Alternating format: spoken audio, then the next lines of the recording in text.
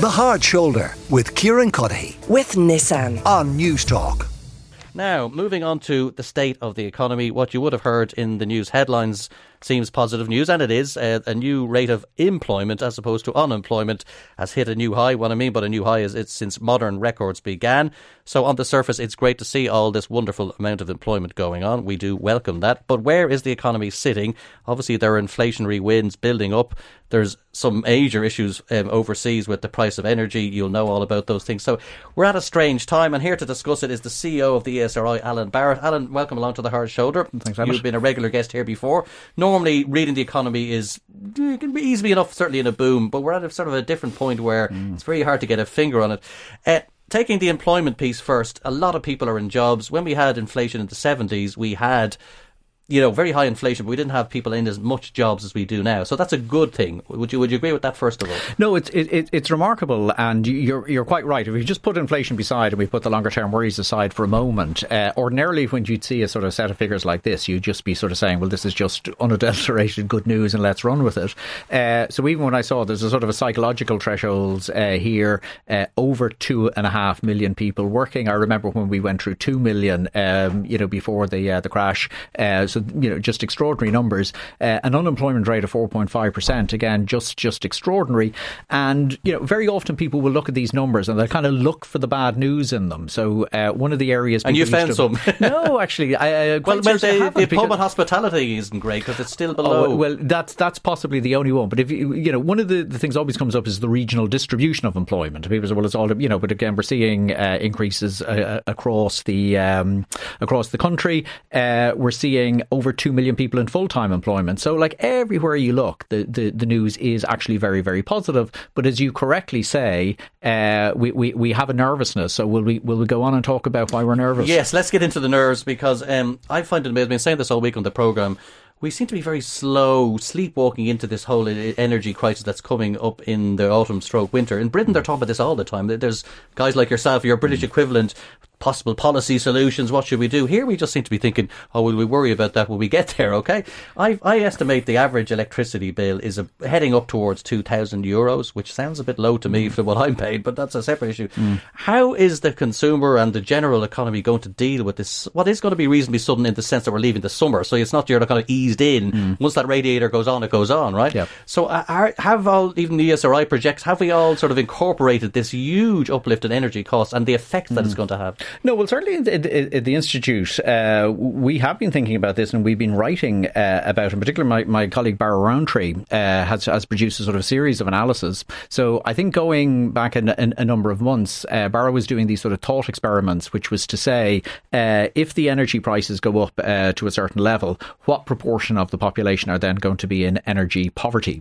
We produced a statistic in the earlier part of the summer. I think it was, given rates that had emerged so far, something like 20 or 30% or whatever like that of people were in energy poverty, where that's defined as people are paying more than 10% of their income on energy.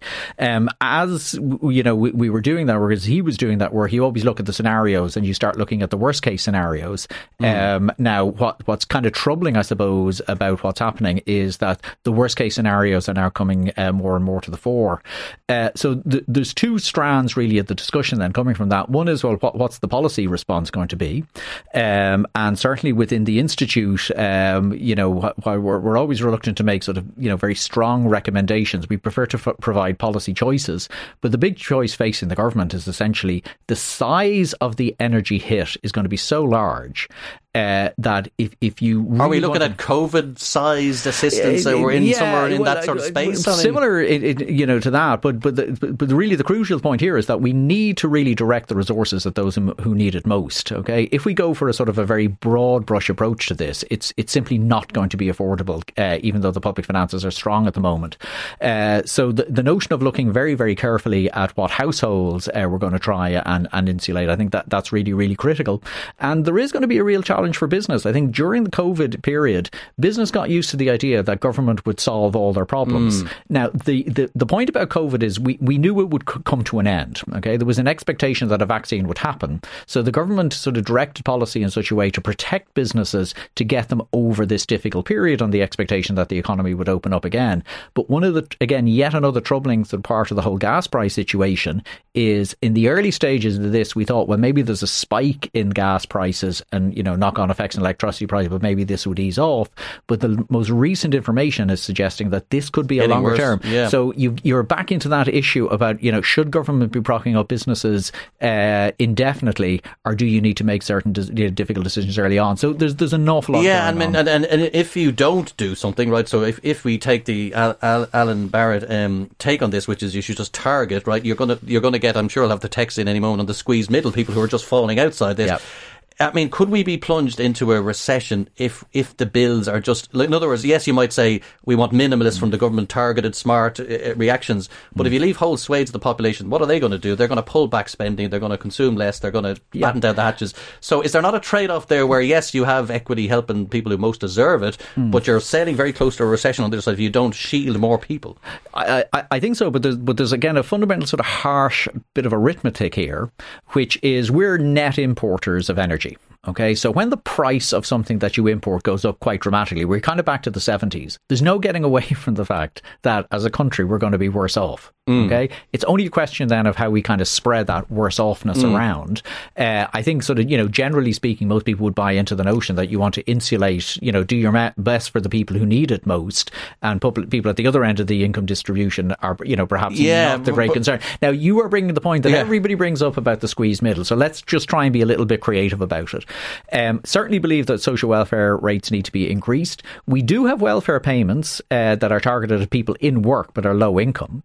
So, there are possibilities there to essentially, for example, raise the payments, the working family payment. You could raise that payment. You could increase the eligibility for that payment, both in terms of the earnings cut off or extend it to single people. It's primarily at the moment for people with kids. So there are clever ways of doing this. But let's be clear about it, Emmet. If we try and insulate everybody, we're talking about budget deficits which are absolutely enormous, which only build up economic. Okay, so you're ultimately saying they can't afford it, even if they wanted to shield everyone. It's just not arithmetically possible to do so. That's right? A nice summary. But they might look at Britain and say, well, hang on a second, Alan, there seems to be moves in Britain to put it on the credit card. The Labour Party are already signed up to pretty much rebate everyone for certainly the first few months. Now, they've run into the problem where people say, what do you do after March or April of next year when you head into... Because this is not, doesn't sound like this is a one-year thing where and it's multi-year until we start building new wind farms and all sorts of things. So that's another problem, isn't it? It's just the length of this crisis. No, I think it is. I mean, I think there is the backdrop of the Tory Party leadership race in the United Kingdom, whereby the sort of the rationality of political discussion might be as firm as you would like it to be. But you've touched on that point. We knew COVID would come and go. There would be eventually an end to it. But if this is going to be there for a long time, and again, as you correctly say, we're talking about sort of, remarkable increases in energy prices, way beyond anything that we've experienced previously. So you need the short-term measures to insulate people's incomes, especially for those who need it most. And then, of course, we need to be looking at the longer-term income or issues, rather, which is the switch away from fossil fuels. Do you think a recession is possible? I know it looks very distant at the moment. I think it is possible. I think one of the things that sort of maybe diverting us a little bit from saying the R word is the Irish economy turned out to be remarkably resilient during COVID. And again, it was primarily the sort of the strong export performance. Our, the FDI firms really insulated the economy, and quite remarkably, we continued to grow during that period. So I think, this is the problem with forecasting. You're often most influenced by your most recent experience, because the most recent experience sort of said, well, Ireland, we can withstand anything. Squeak through that one. That is just one of the things that worries me. And certainly internationally, it's hard to see that there won't be significant recessions in Europe and the United States and elsewhere. The notion that we would be insulated from that just doesn't seem realistic. No, and I mean, during the 70s when we've been here before, I know people are very keen of saying it's not exactly the same as the 70s and there's the 10 different reasons why, but nevertheless, it is not dissimilar. High inflation, high interest rates, a lot of borrowing, disruption, industrial relations and all that. They didn't get out of that, one, for a long time, and two, they only got out of it when they put interest rates at an almost punitive level and squeeze the inflation out. I mean, that's not something anyone wants to relive, but is that the only way we're going to get through this long term? Well, sadly, yes. And I mean, in a sense, the only good news here is that to the extent that the lesson was learned from the 1970s, it was that central banks should act early and decisively, because postponing doesn't actually improve the situation, it just makes it worse. And that's why you're seeing certainly the Federal Reserve in the United States leading these very significant interest rate increases much faster than had previously been anticipated.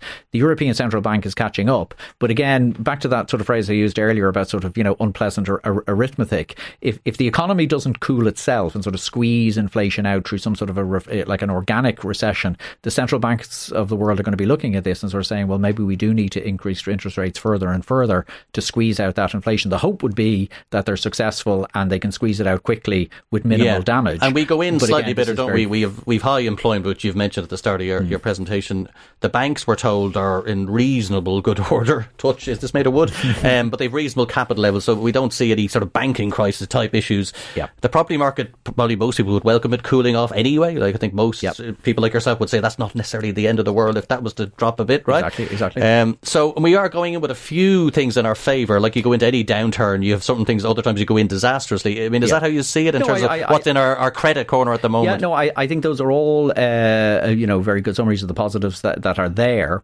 I think the worry really is that when central bankers talk about this idea, like we'll raise interest rates at such a level that we'll sort of bring inflation down and produce a soft landing, it makes it sound like the central banking. Tweak. But it makes it sound like central banking or economic policy making generally is exact. It tends not to be, and the worry is that maybe the interest rate increases will be too severe or whatever like that, produce more of a recession than is actually required. So we don't need to get overly pessimistic. Hopefully we'll make it through again on the sort of the backdrop of the positives that you mentioned, but it's still all very uncertain. For the ordinary person listening in, should they be very worried at this particular moment in time what you're seeing coming down the tracks? In all truth, I think certainly on the energy price front, the increases that we're looking at and the duration of those increases, I think, are going to be really, really challenging for people in the winter time. I think there's no doubt that the economy is going to slow. Whether or not it'll be actually a recession, we don't know. Where would you be on the recession thing? I mean, 50-50, where would you? And I know I'm being unfair pinning you down on this, but one of the great joys of my life now is I used to be a forecaster. You don't worry anymore. I just decided someone else's job. I wasn't good enough to really do good economic forecasting. But look, it's extremely difficult to predict it. I think across Europe and the United States, I think recession will hit. The only question is the Irish economy, has it got that sort of peculiarity about it that it might insulate us to a certain degree? But you're talking about reduced rates of growth, whether or not we actually sort of shrink. So we're into a downturn of some description. It's just as depth and severity is the guessing game part. I think that's a good way of putting it. You've wriggled out of it well, but it's certainly worth talking about because you don't hear the R word that much, but we need to sort of adjust ourselves to it. For now, thank you very much. Not necessarily all good news, but a mix in the balance there from Alan Barrett, who is the CEO of the ESRI, on those latest employment figures, and we'll talk to him again, no doubt, soon. And it is next up, it is the fall of the House of Troy. I'll drop you. The Hard Shoulder with Kieran Cuddihy. With Nissan. Weekdays from 4 on News Talk.